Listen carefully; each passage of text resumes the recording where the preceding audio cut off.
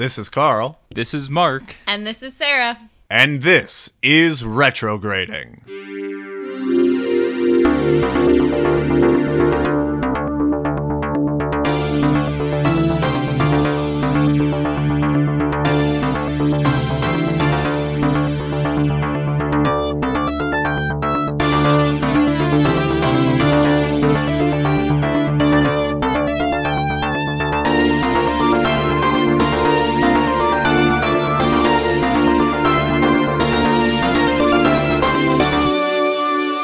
Yes, this is Retrograding, the show where three 90s kids give adult looks to our favorite childhood films. This month we are taking a look back at Practical Magic to see if our nostalgia is warranted. Now, Sarah, you put us through this. Do you have Do you have a 60-second synopsis ready? No, but... All right. Mark, do you mind putting a timer together? Oh, again? All right, give Sarah a countdown. Let's hear it. And go. I mean, 3, 2, 1, go. The Owens family from Massachusetts is a bunch of witches, and they have a curse on them that anyone that falls in love with them will eventually die. This stems from an ancestor of theirs that almost got hung as a witch and then was deserted by the town and her lover, and she had to go have a baby alone. Two members of the family, Sally and... Jillian, decide to go different ways. Sally gets married, has 2 kids, and then her husband dies from the curse. Jillian wants to just be normal and live everywhere else, but she finds an abusive boyfriend. Sally comes help her with the abusive boyfriend. They accidentally kill him twice, and then he becomes a haunted spirit in the yard. When the guy comes to... Aidan Quinn comes to be a detective about it. Sally falls in love with him, and then they have to do an exorcism of Jimmy's spirit, and they kill him a 3rd time, and then everyone ends up happy. The end. I love the phrase, he comes to do a detective about it. Also, I don't remember Aidan Quinn's Gary. Gary, Indiana. Anyway. It's just like Aidan Quinn. All right, so let's get into log 4, what we saw as adults that we may have missed as children, which I have to assume for me and Mark is everything. Mm-hmm.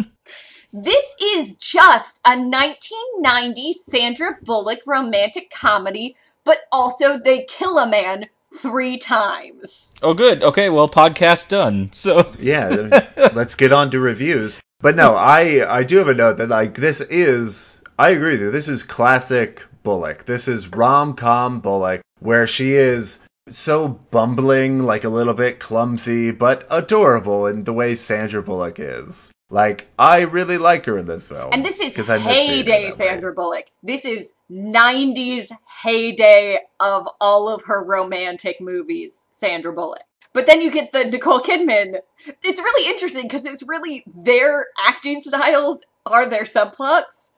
Sandra Bullock was known as, like, the brunette version of the Meg Ryan America's Sweetheart. That's the kind of thing she did in this time period. And then you had Nicole Kidman, who did more weird things. She was just coming off of that really crazy Kubrick movie. Which one?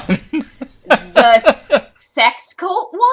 Oh. Eyes Wide Shut. Interesting. That one. Gotcha. Sex cult. Yeah, makes sense.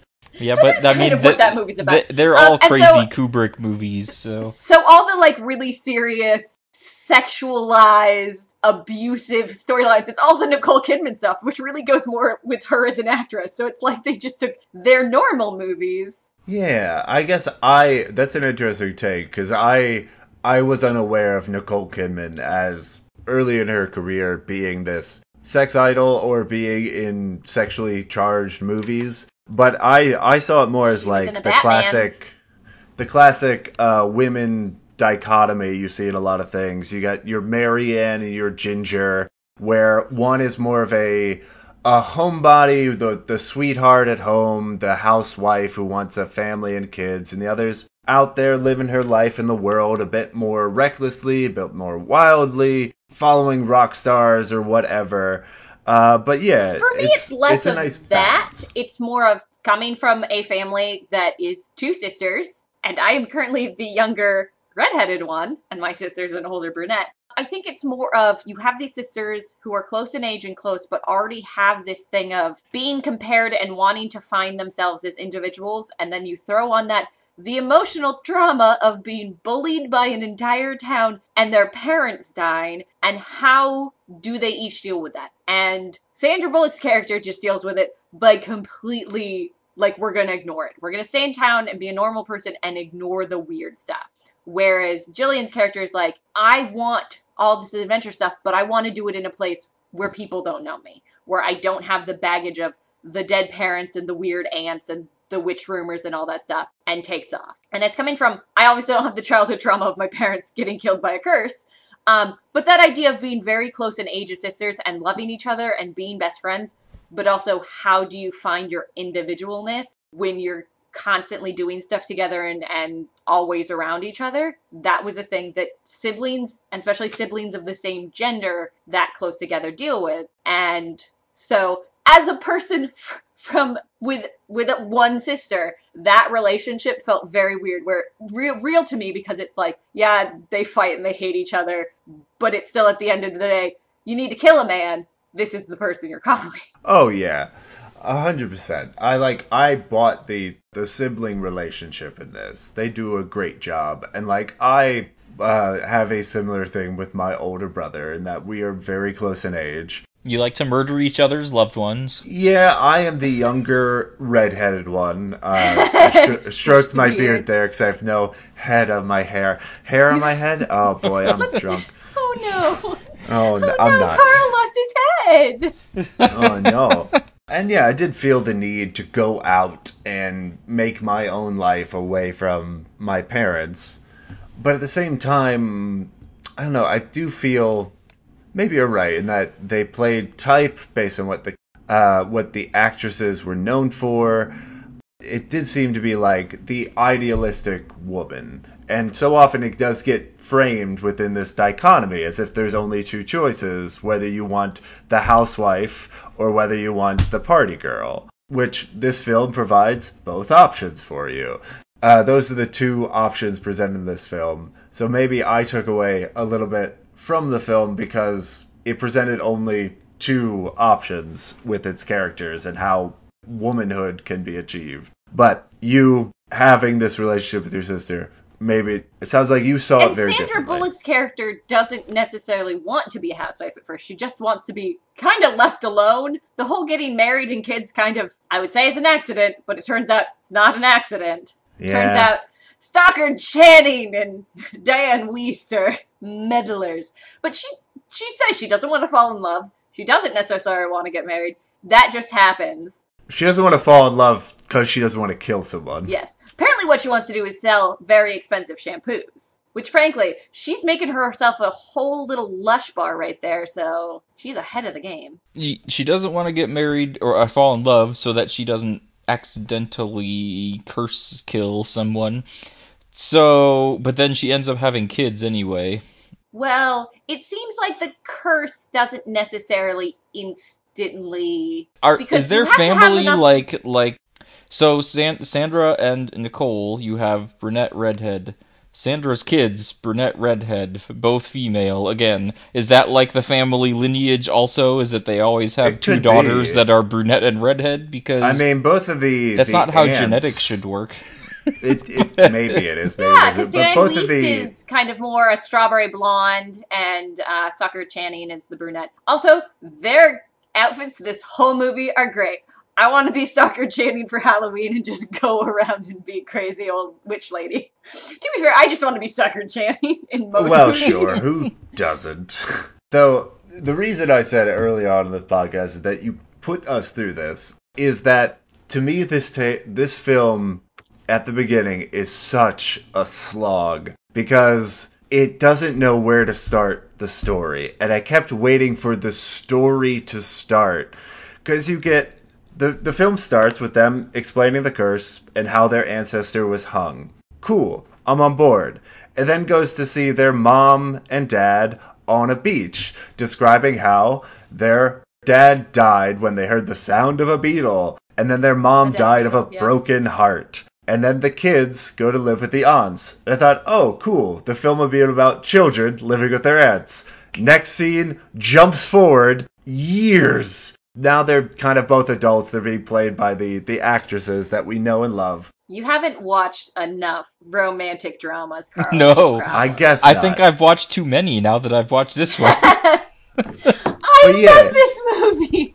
But now they're grown up, and Jill goes off into the wilderness, away from the wide, wild world. So I think, oh, the film's going to be about this sister relationship and how they keep connected. Nope. The next scene, Sally finds love, and literally it jumps 3 years in a scene swap. To be fair, if I was Jill, I would want to leave town too. She got hit in the face with a rock. So now Sally has a husband. She has 2 kids. Who is played by the guy from Royal Pains. And then she tries to save the husband's life, and now he's dead. The part of the montage they don't show is who fixed the floor. Oh yeah, she tears up that floor looking for the beetle. And apparently, that beetle is a real beetle, but it doesn't make that noise. Yeah, and Kind of knocks on wood. These 2 kids go to live with the aunts, and Sally's real depressed, and Jill comes back to care for her. And then the film still takes a while. Like, that's really where the film starts, and then the major action in the film is Jill's relationship to Angel, and, like, that's what the film is about. Yeah, and I thought kind of His similar. name is Jimmy. Jimmy Angel, isn't it? Yes. I was kind of the same thing. I wasn't really following what was happening for a lot of that because it just kept jumping around so much. Angelov. It's not Angel, it's Angelov, because remember, he's Romanian. So that was... Played by the guy from ER. The beginning of this film was such a slog to get to, like, I kept thinking, oh, this is the story. No, wait. Oh, this is the story. Would it no, surprise wait, you trick me. if I told you this was based on a book?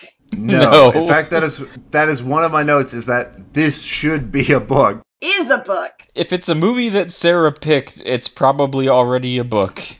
You can explore all these subplots in a book, and it makes the book more rewarding. Exploring all of this in the beginning of the film really drags down the narrative. See, that's because you haven't watched enough romantic dramas. Maybe. You're not Maybe used to that's the my pace of the build-up. The build-up. You need the build-up. I am more used to the 3-act film.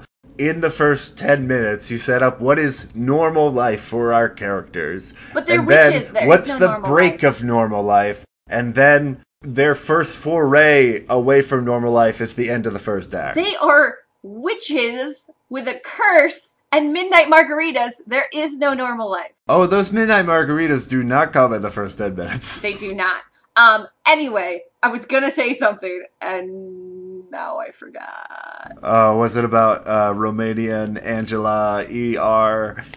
You know, I knew his face looked familiar, and I couldn't remember why. Yeah, he was Dr. Luca. Did you recognize any of the children? No. 2 of the child actors went on to be in other things. So were these Sally's kids or Sally and Jill as children? One of each. So young Sally is Camilla Bell, and she's been in a few things. She was in that weird Chris Evans superpower movie, Push? Was that what it was called? Oh, yeah. She was in that prehistoric something BC. Yeah, she was in a bunch of stuff. And then Sally's redheaded daughter is Evan Rachel Wood, who is known for a bunch of stuff, as well as being engaged to Marilyn Manson for a while. Oh, well, congratulations. And she, I think, most recently was in Frozen 2. Yeah, did not recognize him. And Aidan Quinn is in a lot of stuff, and he's very handsome in this movie. So, who was Aidan? Oh, Aidan Quinn was Gary the investigator? Because it takes so long for the love interest to come in. Have you seen the movie Benny and June? I have. He's in that movie. Can you guess who he is? Is he Benny or June? Is he June's brother? He's Benny? He's Benny. Wait, I thought Benny was Johnny Depp. No, Benny and June are the siblings. They're the siblings? Yes, because Johnny Depp's character asks him how he spells Benny at one point. And he's like, I think it's like with an N. Yes, with an N. Maybe I haven't seen Benny and Joon. I know I haven't. Sam is Johnny Depp's character. Gotcha. I assumed too much about that film, but let's talk about this film. Anyway, Aidan Quinn's in a lot of stuff. Right. That's one thing. Not his character, but his relationship and how the film treats this relationship. It's a little weird to me in that, like, it's been enough time for Sandra Bullock to get over her dead husband, but also, like, what about that dead husband? He's given, like, 15 minutes, and then, like, the film just There was a whole scene of her like being depressed about it, though. That's why Nicole had to come comfort her, though. I know. It's just... It seems weird to me in terms of, like, a romantic comedy that they find love dies, they find love again. I mean, it's not really a romantic comedy, it's so much a romantic supernatural drama. Yeah, it's possibly too many things. Let's see what Wikipedia calls it. Like, it does have its moments. It's a dramedy. I'm not trying to detract from it. It does take a while to get to those moments, however.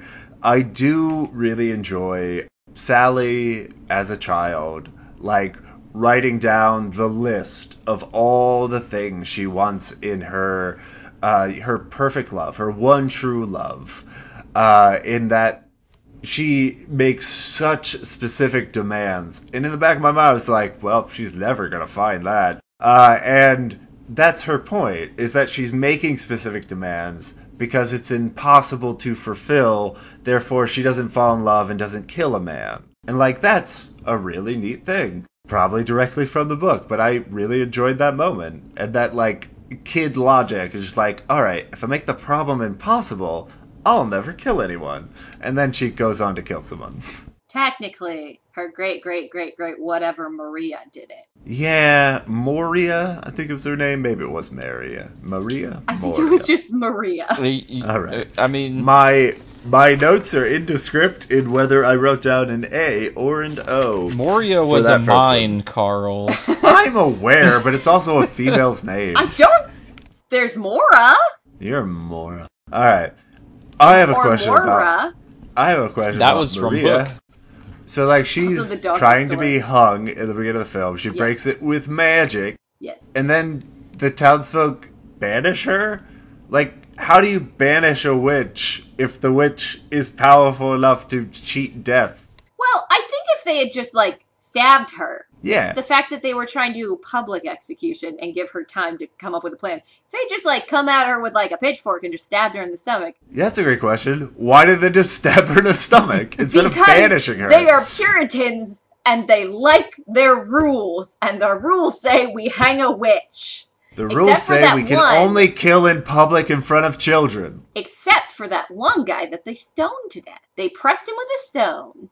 I don't know. They put a large stone on his chest, and they kept putting more weight on it. I understand what you're saying. I don't know if I've heard that before right now, though. It's a historical thing, and it is also mentioned in the Crucible. But it's happened to more than one person. Yes, but I think it was Giles Corey, I think his name was. Again, I've seen the Crucible multiple times, and I've also been to Salem about 3 times. Oh boy. Are we going to get into how weird your life is? Again. My grandparents lived near Salem. It's not that weird. Alright, you made it sound like you've made a pilgrimage to Salem a couple of times. No, it's like we drove 45 minutes. You were visiting family and had We drove 45 minutes to a tourist attraction and went to a wax museum. Ooh. How was that wax, though? Terrifying.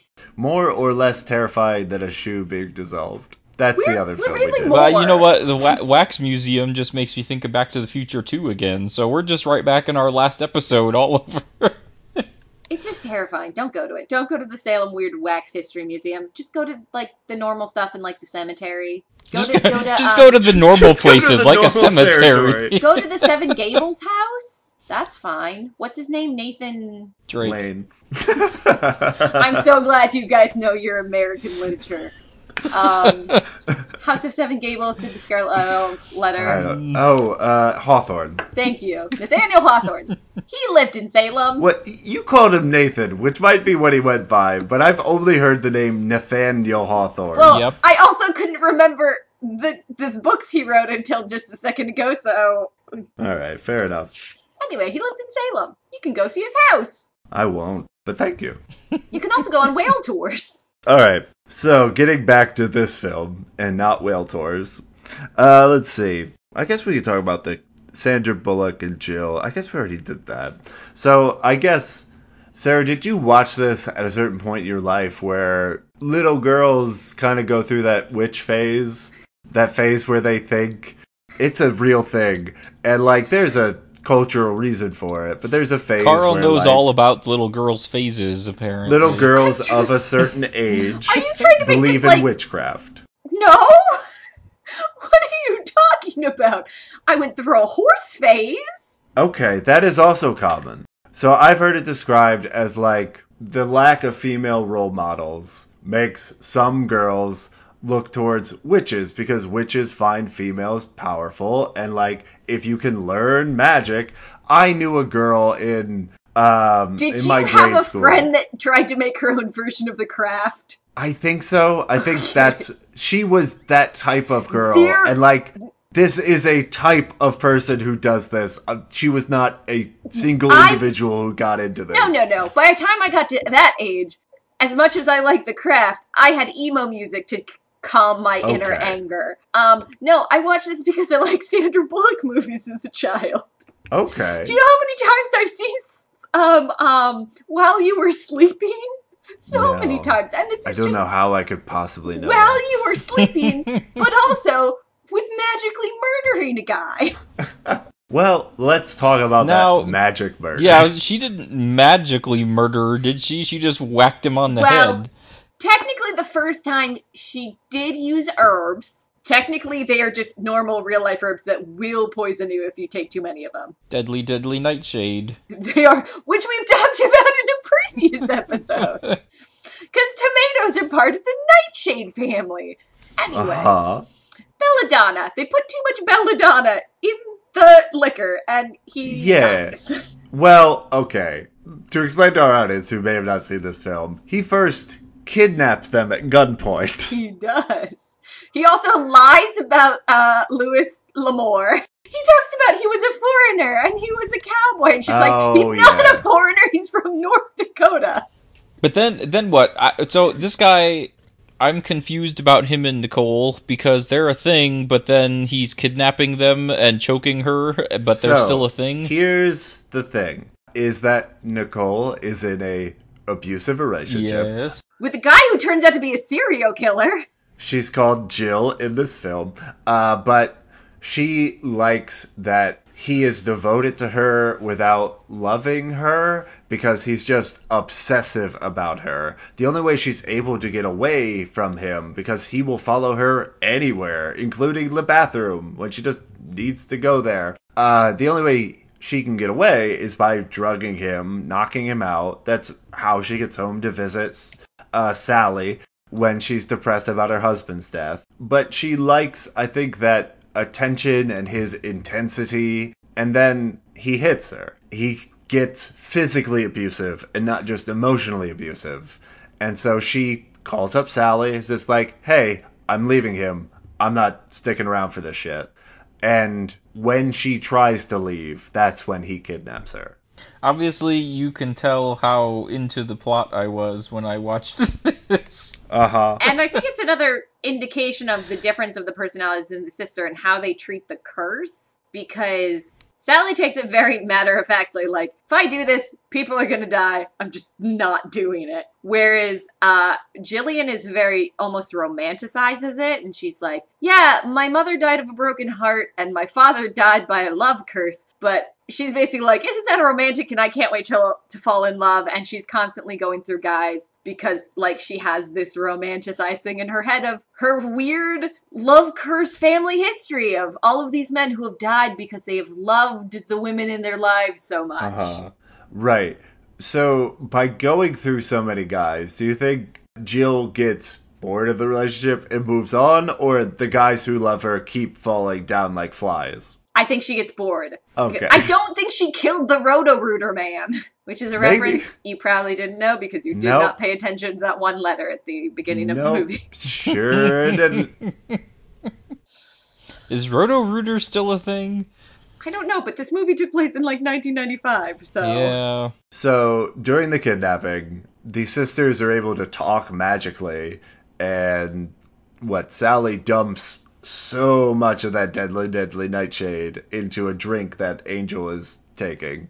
And then I guess it takes a while to kick in, but it kicks in just in time to save Jill's life while she's being choked out. He does die. Yeah. So, they're left with a body. And Sally is smart about it. She's like, let's go to the cops. Why don't they just go to the cops? I guess they'd have to also explain why they had the belladonna on them in the first place. I suppose. But, I mean, is it impossible to use it in small doses for medicinal purposes? No, but it's much easier to just pick up Tylenol PM. Sure. I don't know. I think that's easily explained. I'm a naturalist. In the way that people don't want to go with traditional medicine, they look for herbal remedies. You just claim to be that type of person. I don't know. I think it's better than their solution of... Which is bring him back from the dead. Yeah, take him home, bring him back from the dead, and kill him again. Turns out Sally was right when she's like, no, it's not a good idea. He's gonna turn into a horrible monster. And Jen's like, he was already a horrible monster. I just need him alive. To be fair, they're not wrong about when he comes back from the dead, he's not really doing anything different than he was before. He's That's still true. obsessed and attempting to strangle her, which is exactly what he was trying to do before he died the first time. Right. It seems so indecisive for these characters. We're like, should we bury the body? Nah, let's bring him back to life. Then kill him, then bury the body. I think maybe they were expecting there'd be a little bit more leeway time before him coming to life and, moving and attacking. And they got a little startled, and they went a little of the Rapunzel route and hit him with a frying pan. We're like, instead of taking him home, why not just get away from him? And say you didn't know the body was dead. You just thought he was knocked out. I didn't know this dead body was dead. They did steal the car, though. Yeah. Oh, yeah. And they take his car home. That also bothered me. I'm not sure if she has a car, though, because if they've been together for long enough, maybe she doesn't have a car. Maybe it's only his car. But... Oh, wait, they've got her car. Yeah, Sally had to drive to Jill, meaning Sally's car is still at the hotel where they got kidnapped. They really didn't think this murder through. I don't think they did. Carl's all about planning the murders out. You gotta plan your murders. If Aiden Quinn had figured out that her car... I guess maybe they just never found the hotel? Maybe. Yeah, because they went from the body and then tracked it there. Or Wait, they didn't even track her. He didn't have a body because there was a missing person when he went looking for it. Yeah, and they're trying to find him because it turns out he's a serial killer. Mm-hmm. Oh, boy. This whole thing. The other thing that bothered me is, they have a dead body on the table. They are attempting to bring it back to life. And they don't even look up the recipe before beginning. It's like you're starting to bake a cake and, reading the recipe as you're throwing the ingredients in to the oven.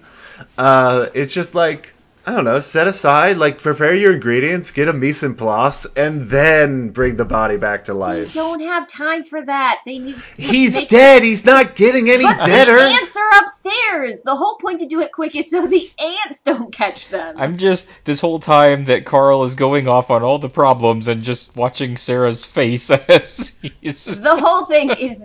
The ants have already told them it's a bad idea when Sally said she wanted to bring her husband back to life. So they're trying to do this because the ants are upstairs. They're in the house. No, they're not. They're at the solstice with the children. Oh. They come back the next day. That was late. No, that was right then. They had time. Right. But still, they gotta get it done. They do. I'm just saying, they're not great at planning. They had to do it when the corpse was still fresh, so that he was not moldy zombie. 30 minutes of prep time would ruin the body. I'm sorry. You are much better. Is this another thing twice in one day of I'm not the weird one Where I would, if I'm trying to bring a dead body that I've murdered back to life, I would just be doing whatever to get it done, where Carl's like, no, we need to meticulously plan before we bring our murder back to life. If you have a book with the recipe, at least read the recipe before you start. No! Is this our lesson for today? After poisoning and murdering and dragging across the country, because they were in Arizona, remember? And the movie takes place in Massachusetts. So you're telling me they drug a body they murdered across state lines? Yes, oh boy. multiple state lines. Super problematic. The point was, after murdering a person, dragging him across the country, and then trying to get him resurrected before the daybreak where my aunts and my daughters are going to show up, I am not going to have the mental capacity to pre-plan out how to make this spell. I'm just going to wing it, because I killed a man. Yeah, and my point is, if you wing it, you're just going to need to kill him again. I think even if you did it beforehand, he was still going to come back to life, strangled Nicole Kidman, and you were still going to have to hit him with a frying pan. These two women are terrible of disposing of a body, is my point.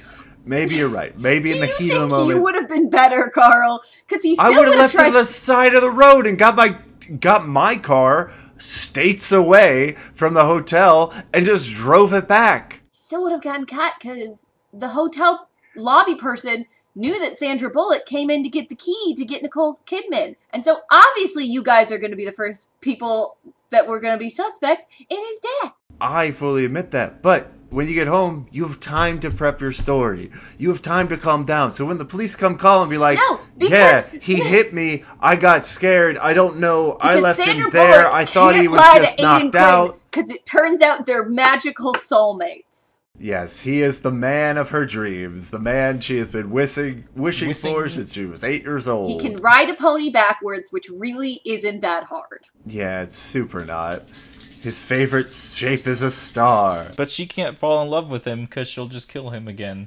Well, we'll get to that. That's how this film curse. ends. Did they? Yes, with sisterhood. Is that what broke the curse? They mentioned it at the very end! They did. I thought that's just what broke the haunting. Before she fell in love with him, though. They say at the very end, was it the clasping of hands that broke the curse? And they weren't talking about her and Aidan Quinn. She was talking about the Owens family and the town people finally coming back together as one and them not getting bullied anymore. But the town wasn't a part of the clasping of hands. It was just the sisters. And they had previously clasped hands with their blood pact to die together. No, they did that, but all of the people in the circle did the clasping of hands around the circle, which was all the PTA ladies. Yes, we do need to talk about those PTA ladies, because they are the worst. They are so terrible parents in that, like, when they see their children picking on other children, they defend their terrible children. To be fair, they did the same thing when they were children. Literally. They did. So they haven't learned anything growing up. Because they're witches, and it's possible that Jillian... Or not Jillian, what was the daughter? Sally. No, the daughter, Sally's daughter. I love the daughter. Sally's daughter did give that kid chickenpox. It is possible that she did give that kid chickenpox. I was wondering, they never brought that up again. The kid does show back up with chickenpox. Oh, really? You see him in a later scene with the mom, and he has chickenpox. When Aidan Quinn is going around questioning people, and the mom is just like, they're like, something about, oh, they probably killed him, and the other person's like, I wouldn't say they killed him, they just pointed at him and he died later. When that whole scene is going on, you see the kid, and the kid has chickenpox. So Sally's daughter possibly did give that kid chickenpox. Final question about this murder. So you have a dead body you've killed twice. Yes. Why would you bury it on your property? That's what everybody does when they murder someone, Carl. Don't you ever watch Forensic Files? But then, like, a body that you may or may not be cursed and may not have been brought back from the dead, you're just gonna have all of that seeping into your ground. Where else are you gonna put it? It's not like you're gonna drive it back to Arizona. Oh, yeah, but you'll drive a dead body all the way to Massachusetts first and then not but go to the highway to bury it. But he still would have come back to life over there. Yes, but it would have been harder for him. Like, the roses would have grown out there. They wouldn't have to deal with the roses. He wouldn't have been present while the cop was investigating their home. I think someone would eventually notice, though. Maybe, but then that sends the investigation that way. Murdering random townspeople because they're like, hey, this zombie-looking dude high on bath salts is murdering townspeople, and it turns out it goes back to these people. That's going to be way more trouble than just burying it in your own yard. That's when he still had a body. This whole movie about magic and curses and witches, and Carl's biggest problem is murdering people.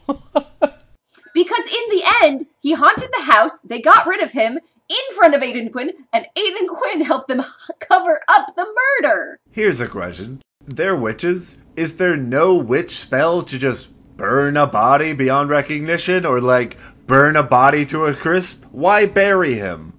I don't think that would have helped.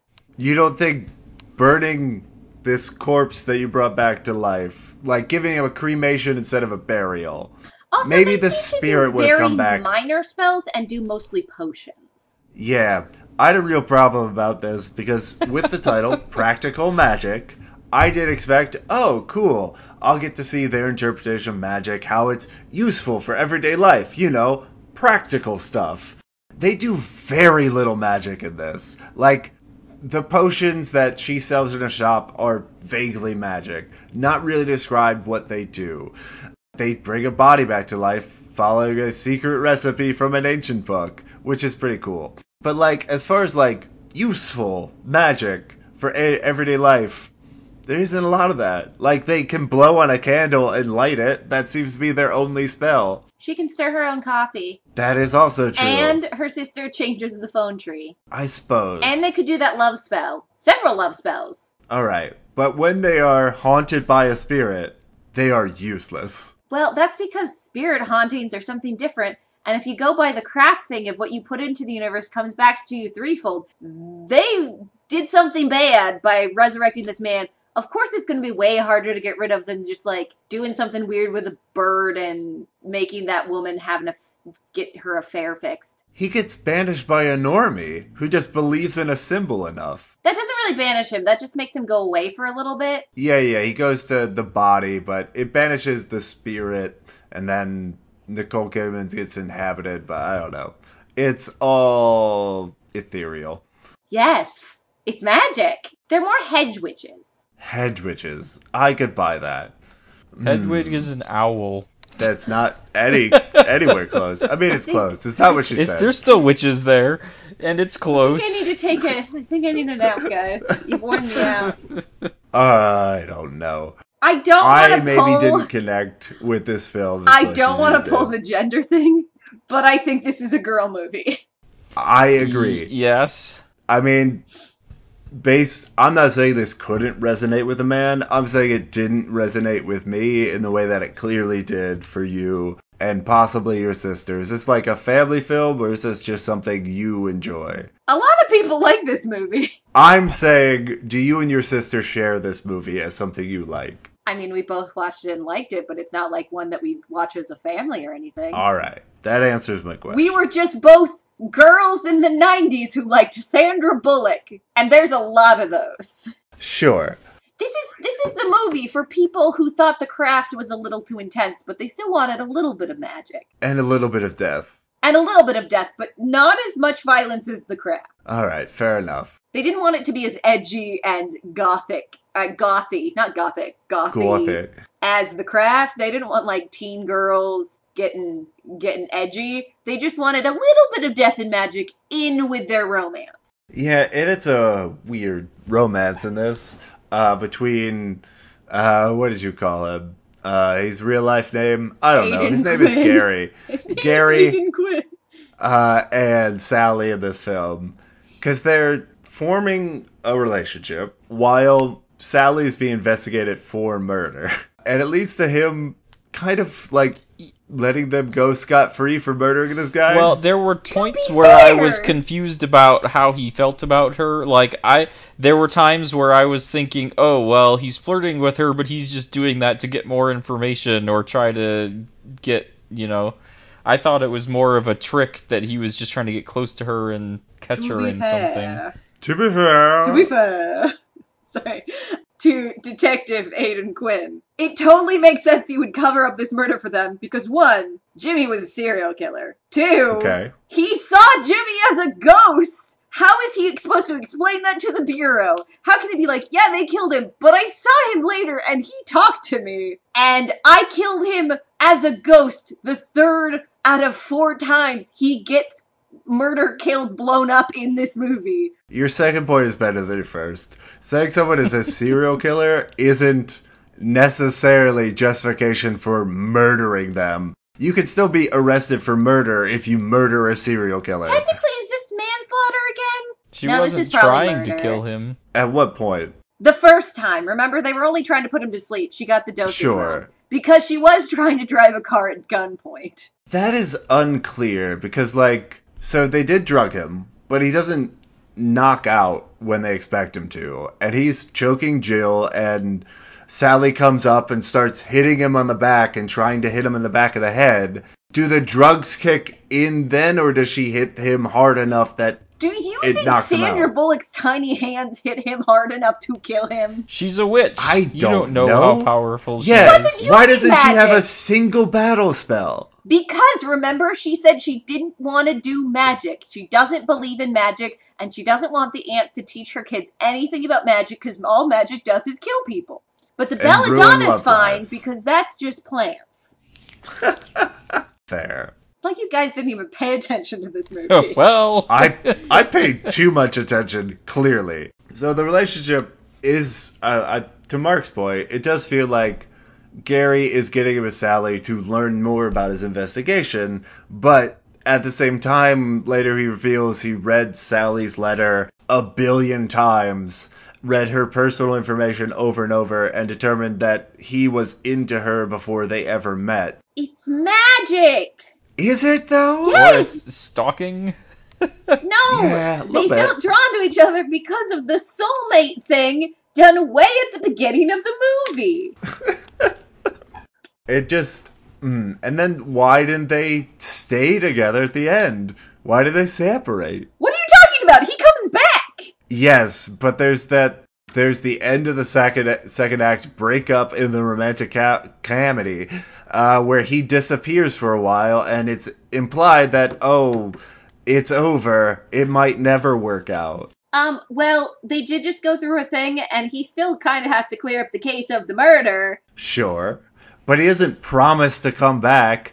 They leave knowing that, yes, we like each other, but also, I'm covering up a murder for you, and I don't know if you wanted me to stay, whether I should stay because you want me, or whether you... They had the whole conversation about the fact that she made the spell. Yeah. And she says, if you stay, both of us will never know if we truly love each other or if it was just other circumstances. And so they separate. And both of them kind of acknowledge that no, they're not sure what they had is real, because he was involved in the case and she cast a magical spell for a soulmate. Yeah, a while ago. That spell takes a long time to kick in.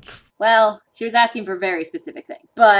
And he was in Arizona. It would maybe the first time she'd ever gone to Arizona. But after some time apart and kind of dealing with stuff, they're like, no, we've decided we still like each other and I'm coming back. And it wasn't because of the case, because the case is cleared up and all that. And so he comes back. To be fair, he comes back after Sandra Bullock decides she wants him in his life. And then Sandra Bullock, instead of writing a letter, just sends a leaf into the air. Yeah. Which apparently finds him and tells him all he needs to know to come back. Do you not understand witch mail? No, I don't.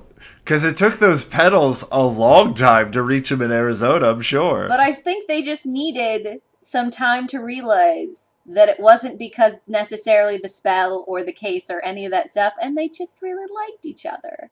Aww. Mark is making this face, and I want to leave.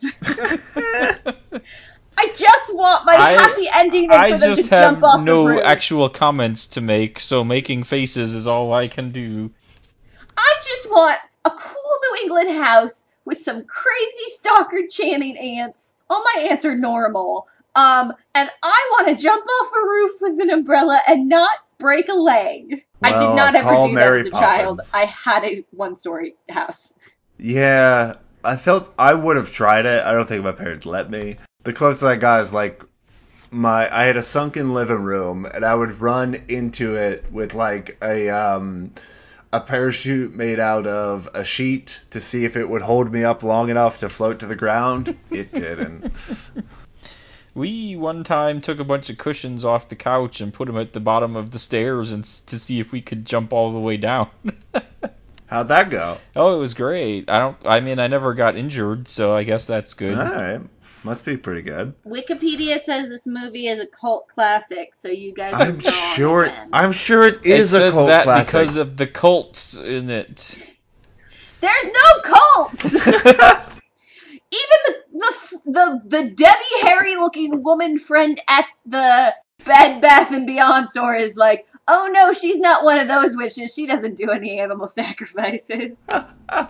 But Nancy wait, that implies that they all know that she is a witch, though. No, well, they do. The entire town thinks they're witches. That's why Jillian got hit in the face with a rock at the beginning. And two, her friends, like, it's not a secret in the town. Right. The town all suspects them of witchery, and then immediately gets on board when they are finally truthful with the town. It's like, yes, we're witches, and we need some help. The town's like, yes, of course, I'll be there. They only hate witches if they can't be part of the club. It's all about feeling like an outsider, and being a mean girl if you're an outsider. But if you get to be part of the cool witch club, you're gonna bring your broom, and it had what's her name and the one person who brought the little Hoover was from Sabrina the Teenage Witch, the TV show. She played one of the teachers. I mean, she's been in a bunch of stuff. I think she was in, I don't know, but she was also a teacher in that. So she's been in multiple witch things in the 90s. What is that actress's name? It just, for a lot of this film, it seems like the characters, while magically charged and magically capable, don't really know what's going on vis-a-vis magic. And like, the ants seem to know what's going on, and then they just leave for a good portion.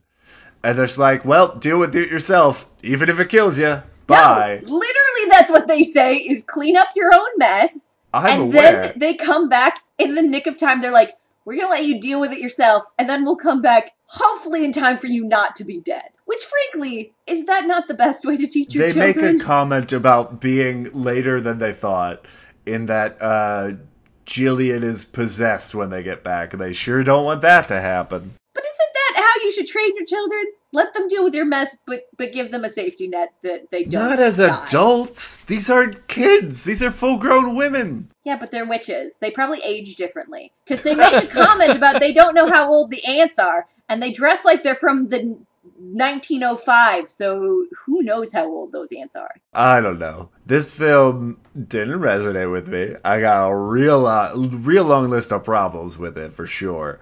How far are we through that list? Oh, we're pretty close to the end. I was just hoping that we were like 10 of the way through a list of 100 or something. I'm still trying to find that one actress. No, I might actually be through it all. You've worn me out, guys. I need to go. Yeah.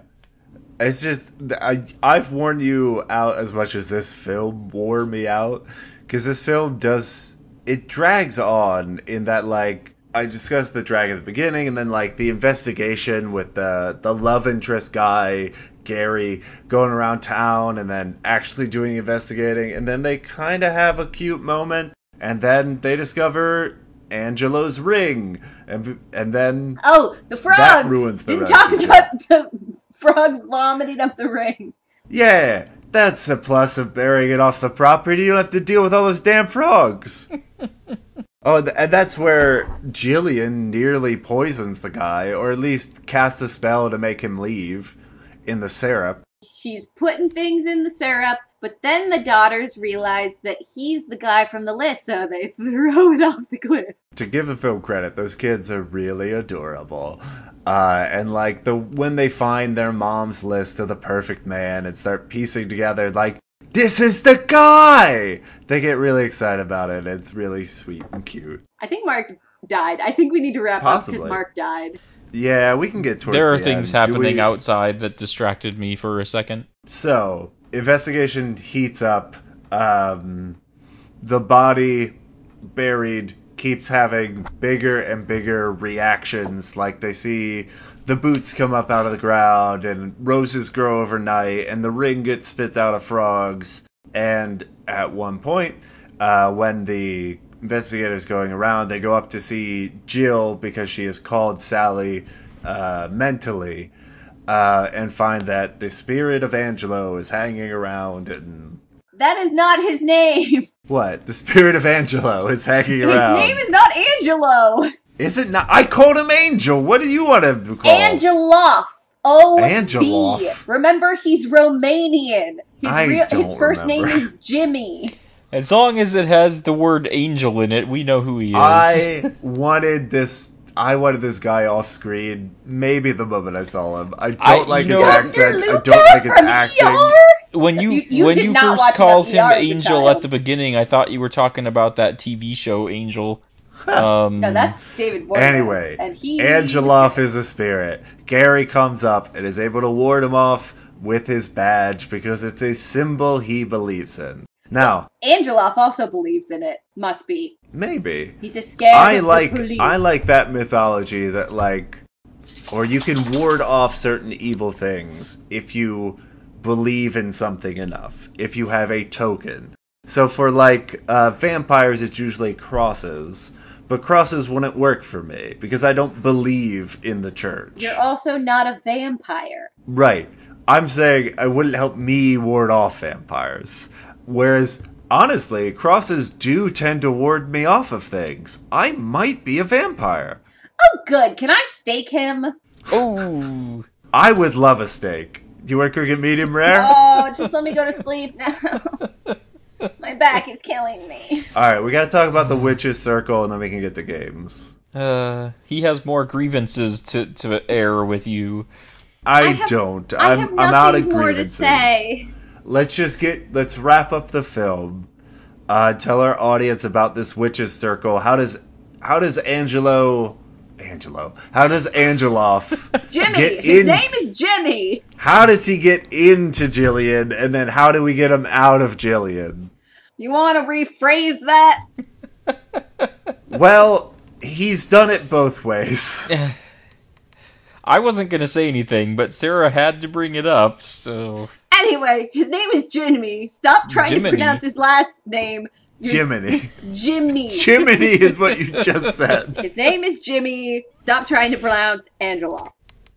Because there's a whole thing about he's from near Transylvania. Ugh. But you didn't He's answer got this the whole question. sexy vampire cowboy.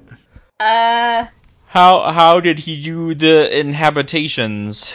What is that called? Possession. There's the word. Possession. After he explodes, Right. he comes back and inhabits Nicole Kidman. Well, how does he come back? He's just exploded. Well, he wasn't magic exploded. He was just scared off. Just faith exploded. And then this is where, using the phone tree that they clearly set up earlier in the film, we didn't think it was going to be important, but here it is. Sally calls all the moms in the town asking for help because the aunts tell her they need a coven of women in a witch's circle. 9 is good, but 12 is better. And people show up for them. The town is really responsive after they admit what they're up to. And they form a circle and chant some stuff, and I forget what happens here. They try to banish Jimmy, but they can't. And then, Sally has to do something with Jill to... She does the blood pact again. Okay, and that works.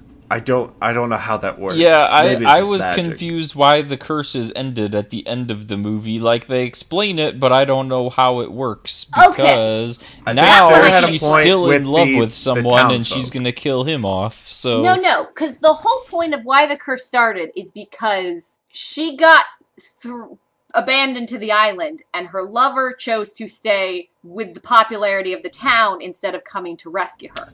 And that's what started... Because remember, she was pregnant on the island. Yes. And her lover never came to rescue her. I see. He stayed at town. And so the whole thing I think that heals the curse is she says, was it the joining of our hands that healed the curse? I think so. And I think what it was is the town and the Owens family finally coming back together. That makes more sense than sister bonding and that breaking a curse. You mean you didn't like the end of Frozen, Carl? No, I didn't. The sister bonding, that clasping of hands is what sent Jimmy out because they had the blood pact saying they were going to die at the same time. And so that's what got rid of Jimmy. Gotcha. But the town and the Owens coming together and finding that forgiveness is what broke the other curse. Because they were no longer outsiders in the town anymore. All right. So both sisters survive. Bullock sends a leaf off to bring Gary back to town.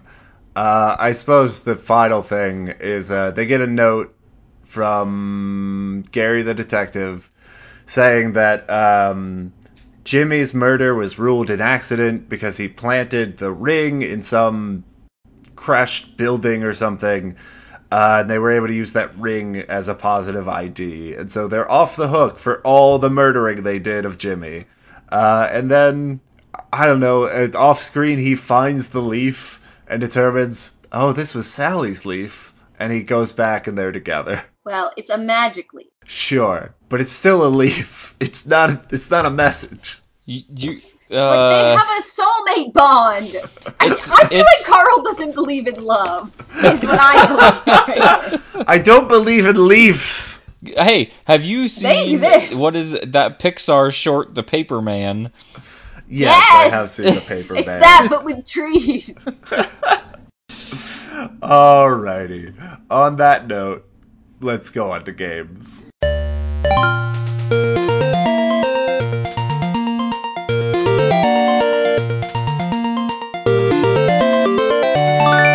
Our first game is the pitch game, a game in which we put together two or more properties in the form it's this meets this to describe this film. So I'm going to start us off here telling our audience what practical magic is in terms of other things.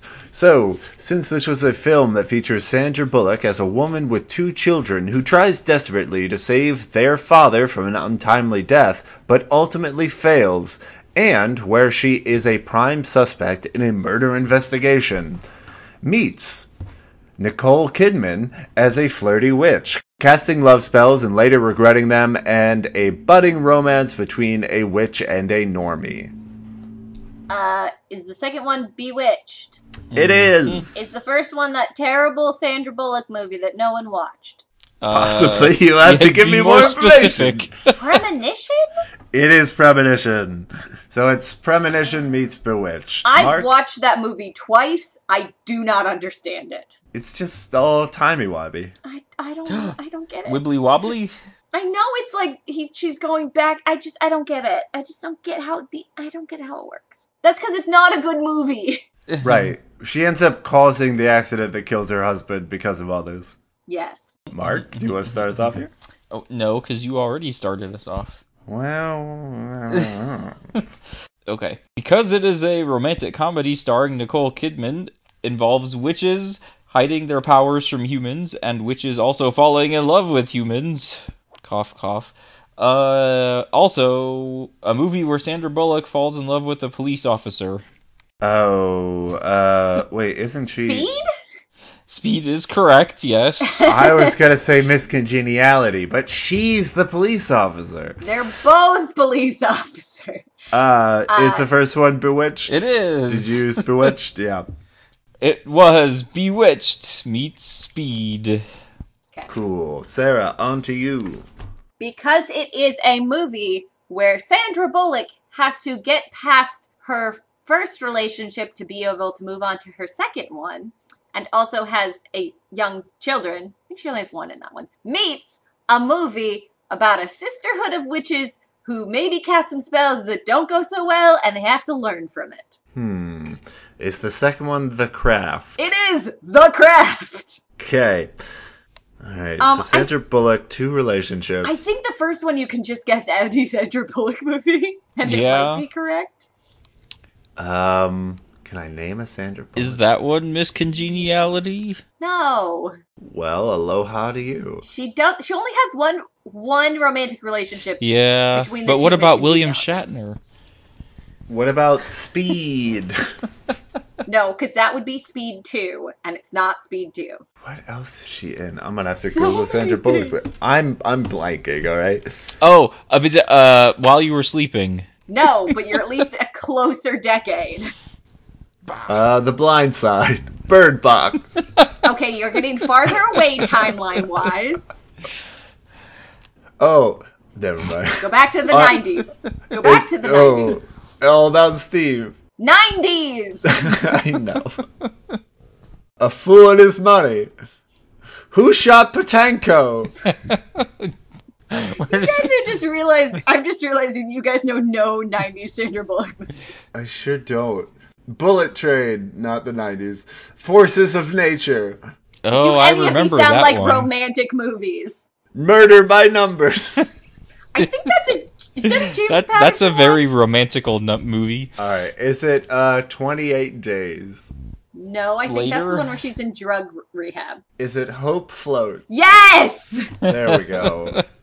I didn't even know she was in that movie. She's the lead in Hope Floats! I should have guessed, knowing it was wrong. Demolition Man. Yes. Is the one you said earlier, I think, is a James Patterson book. Yeah. Murder by Numbers? Yeah. It seems that way. Anyway, what were the 2 again? Hope Floats meets The Craft. Great. All right, my next one. A property featuring an investigator getting wrapped up in paranormal cases where he can ward off some spirits with the symbol he believes in. Meets a movie where the main character is cursed to lose anyone they try to have a relationship with, and they need to break the curse before being with their one true love. Anybody? No. So, Sarah, you might know the first one because it is, I was not paying attention. Great. What else is new? Detective, paranormal cases, ward off some spirits with the symbols he believes in.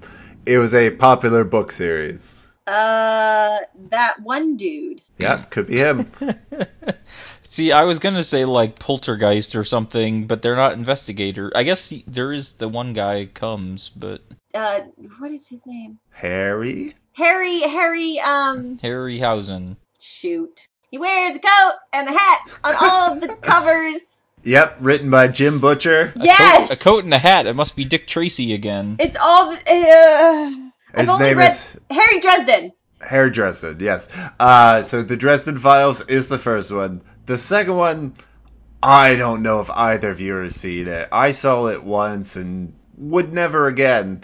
It stars Dane Cook, where he is cursed to lose the people he loves. Oh, Good Luck Chuck. It is Good Luck Chuck. Terrible film. But that altogether was The Dresden Files meets Good Luck Chuck. 2 things I have never seen. Well, don't. The first one's good. Don't watch the second one. Mark, what you got? I get to go again. A film starring scantily clad Nicole Kidman seducing a man and relationship problems due to death meets a film where a red-haired witch kills her boyfriend and then brings his zombie back to life and tries to kill him again. Red-haired witch. Is the first one Moulin Rouge? Correct. Nice. Redhead witch. Kills someone, brings them back. Oh! Is that Hocus Pocus? Yes. Oh. So, yeah, also I could have added a bunch of stuff about sister witches and stuff, but I figured those would be clues if you didn't get it. So, altogether, Moulin Rouge meets Hocus Pocus. Cool. My final one here. So, since this is a film starring Nicole Kidman moving to a community of uptight A-type women who don't approve of her, and featuring jealous rages, significant others being murdered, and a woman not in control of her own body, meets Sandra Bullock gathering a team of women to perform an elaborate job, and women trying to get away with a crime under a detective's watchful eye. Demolition Man. That Ocean's movie I did not watch. Yep, it's that one. Ocean's 8. 8? 8. It came after 13. Yeah, I forgot that they went backwards. Mm-hmm. They ran out of celebrities to make up the numbers. I'm trying to think of hints for this. So I guess the community she moves into, the women who don't approve of her ways. Stepford Wives. It is a Stepford Wives, correct. So, Stepford Wives meets Ocean's 8. Before you even finished your hint.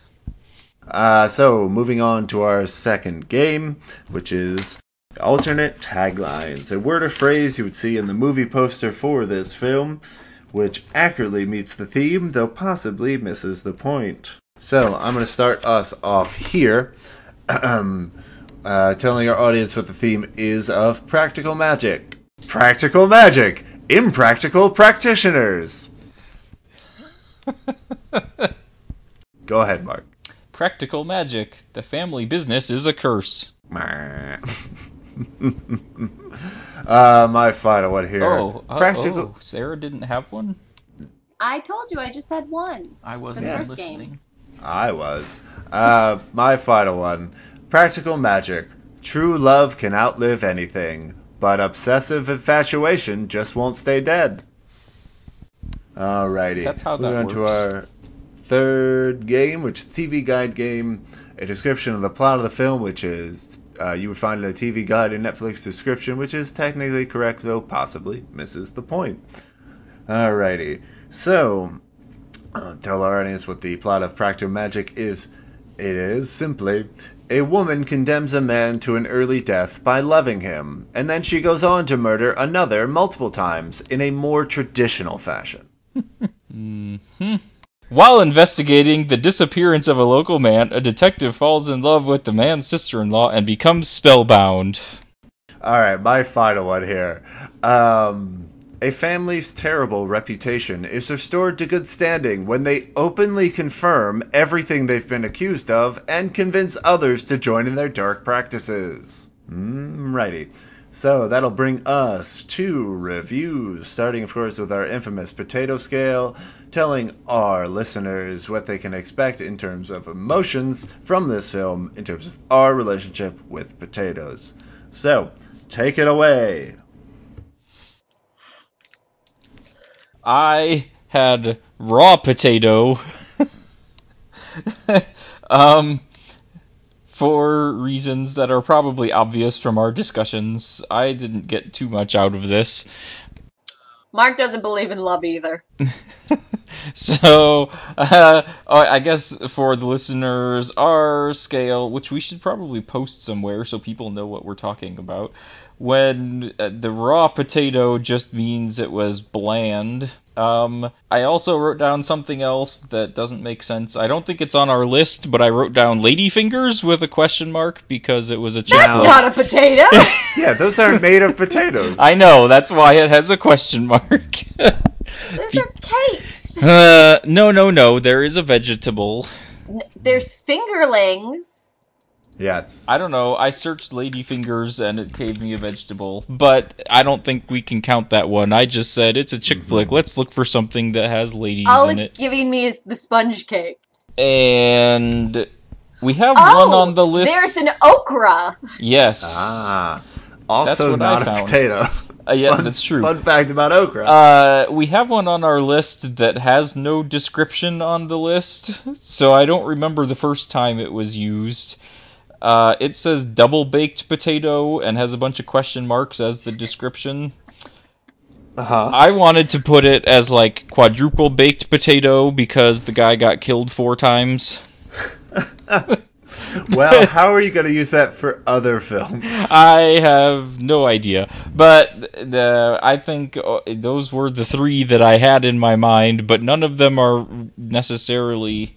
The last two are just kind of joke potatoes. It was more just that I was pretty bored for most of the movie. So. Yeah, I think I've got some. Maybe I can find one as I'm talking. But the first thing that came to mind for this film for me is the oven-baked potato. In that this film takes a while to get started. I've mentioned the 4 different starting points the film has before it finally gets to the 5th one, and the story begins. So it definitely drags in the beginning. The other thing is, the murder investigation is nice, but I didn't connect with it, which maybe it is a gender thing where this does connect more with women than with men. But for me, this was a real potato skins. That this film definitely has its moments, but there's not really enough substance to it.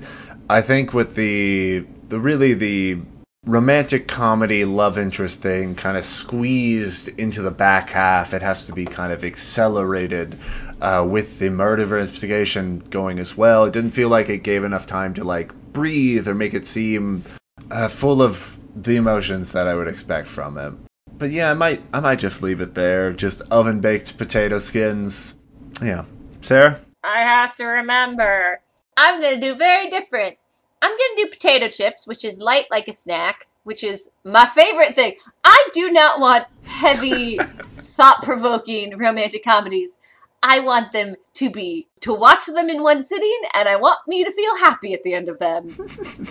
I want them to be potato chips. I want to be able to eat them by the handful. I don't want to go out of them and be like, yes, thoughts on the world. Yes, this is a representative of the fall of the Soviet Union and the Cold War. And no, that is how I leave most movies. Just yes. Yes. I want to be like, I had fun watching this, and these actors are great, and this main guy character is cute, and that's what I want. I want potato chip movie. And this is potato chip movie, but with magic and murder a guy 4 times.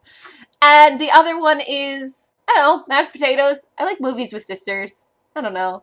Maybe it's because I have a sister. They make me feel happy when sisters resolve their issues and are happy sisters, and family issues being resolved at the end, and everyone is happy and they get to live their life in a quaint little town with cottages.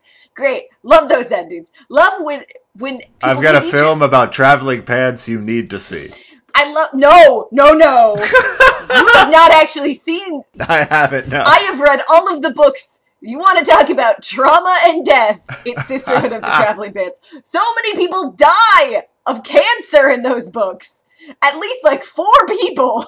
In my defense, it was the only movie I could think of sisterhood in the title. No. I want them to be like, we're fighting and we don't fit in the town, but at the end we do, and we come out of our little fence in the house and we wave at people, and we're all part of the town now, and we all love each other. That's what I want at the end of my cute little town romantic comedy drama movie, and it does. So wow, that list is as specific as Sandra Bullock's love. Anyway, what did I say? Mashed potatoes and potato chips. Have I actually eaten, like, those not potato chips, but, like, those homemade potato chippy things? Like, they have a, like, Pizza Ranch, and then they scoop mashed potatoes on top of them? Yes, I have. It's delicious. Add a little gravy on top. All right, let's move on to our other review scale, which is a more traditional 0 to 10 scale, telling our listeners should they go back and watch this film. You all know I don't believe in going back and checking my list, so I'm giving it an 8.25. 8.25. Sarah? It's not a brilliant movie, change your life, Muppets Christmas Carol movie, but I like it and it makes me happy. And if you like romantic comedies and believe in love, unlike these 2 losers, then I think you'll enjoy it for a nice little cozy Halloween movie. In between your spooky spooks. Yeah. You spooky spooks. Watch a spooky movie, watch practical magic, have your handsome 1990s Aidan Quinn go back to your spooky movies. Watch Trick or Treat after that. Well, I'm just waiting for Sarah to have a heart attack. If you don't interrupt her, she's going to keep going. Oh, I've lost my mind at this point. Yeah. Don't worry. When my number comes out, you'll lose some more. It's a 2. No, not quite that bad, I guess. Is it better than Man of the House? It is better than Man of the House. It's also better than Surf Ninjas. Everything's better than Surf Ninjas. What about that kangaroo film? It is better. That's the lowest one on my list, actually. Warriors of Virtue. Except for that one bad guy's monologue, there's nothing worthwhile in that movie. I don't even remember. That one bad guy? Oh, wait, I'm thinking... Never mind. The really dramatic handsy one. I thought we were still talking about Surf Ninjas where the bad guy is Liam Neeson. No, talking about Warriors of Virtue, where the bad guy is basically a questionable Shakespearean actor. It was his one shot at Hollywood. Yep. Give him a break. All right, Mark, what's your number? I gave it a 3.8. Yeah, I don't know. I have no specific reason other than you could tell I didn't have a lot to say during the episode, and it's probably because I don't remember a lot of the things that happened because I just was not into the movie at all enough to really pay attention. So I feel like having listened to you two talk about stuff, I might have learned more about the plot than I did from watching the movie. I don't know. It just didn't really do much for me, and it's better than some of the other movies that we have watched, but definitely there are others that I would watch before watching this one again. So it's even below the halfway point for me. Yeah, so I am going to be closer to Mark than I am to Sarah, but I was thinking about how I felt about this film as we were talking and trying to get a rating, and it's just, I don't feel strongly really one way or the other about this film. I've mentioned a lot that it didn't really resonate with me, and so it's hard to come up with a number that, suits how I feel about it, because I don't really feel about it. So I looked on the scale, and I was hemming and hawing, and I think I'm just going to place it at a 5. Just right in the middle. Yeah, to me, it wasn't great. It wasn't bad. It was just kind of middle of the road. Now, I think if the film cut out a lot at the beginning, it could be better. Like, traditionally, if you're having a woman with kids in a romantic comedy, you don't show the husband that died as a part of the film. You establish that that's already happened, and then she's looking for love again. The curse. I think it can be explained better than this film does it. Anywho, I think if the film was reshot and they adapted the book better, it could score higher for me. The book is less about the romance and more about the sisters. Yeah, this film, gotta go with a 5. That's it for me. Alright, Sarah, can you tell our audience where they can find us online, should they choose to do so? You can find us at retrograding.fireside.fm or at Facebook at Retrograding Podcast, and our music is done by Dominic Barnes, who continues to be great. Alright, so I came up with a quick lesson here, which brings us to our final segment, which is, guys, I learned something today, something for our audience to mull over in the coming month until the release of our next episode. So something I took away from this film is that, I should say, guys, I learned something today. You gotta plan your murders. Because if you don't, you're just gonna have to keep murdering the same guy over and over again. I still don't think that would have helped. Well, who's to say? Alright, that's gonna close up this episode. We will catch you guys next time.